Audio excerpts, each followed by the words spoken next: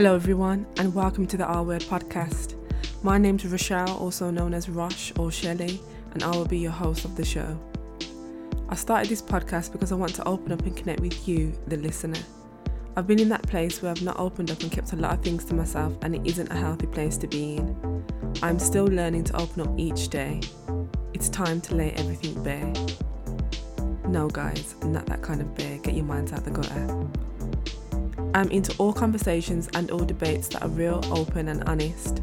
I will be using this platform as a way to connect with you, and this platform will be a non-judgmental space. I love discussing all things stigmatised and or taboo, so if you love listening to all topics such as this, then this podcast is for you. What is this podcast going to be all about, I hear you ask? The R Word podcast will be about my personal life experiences and my journey so far. I will also be having other guests on the show to create some perspective on the discussions we will be having.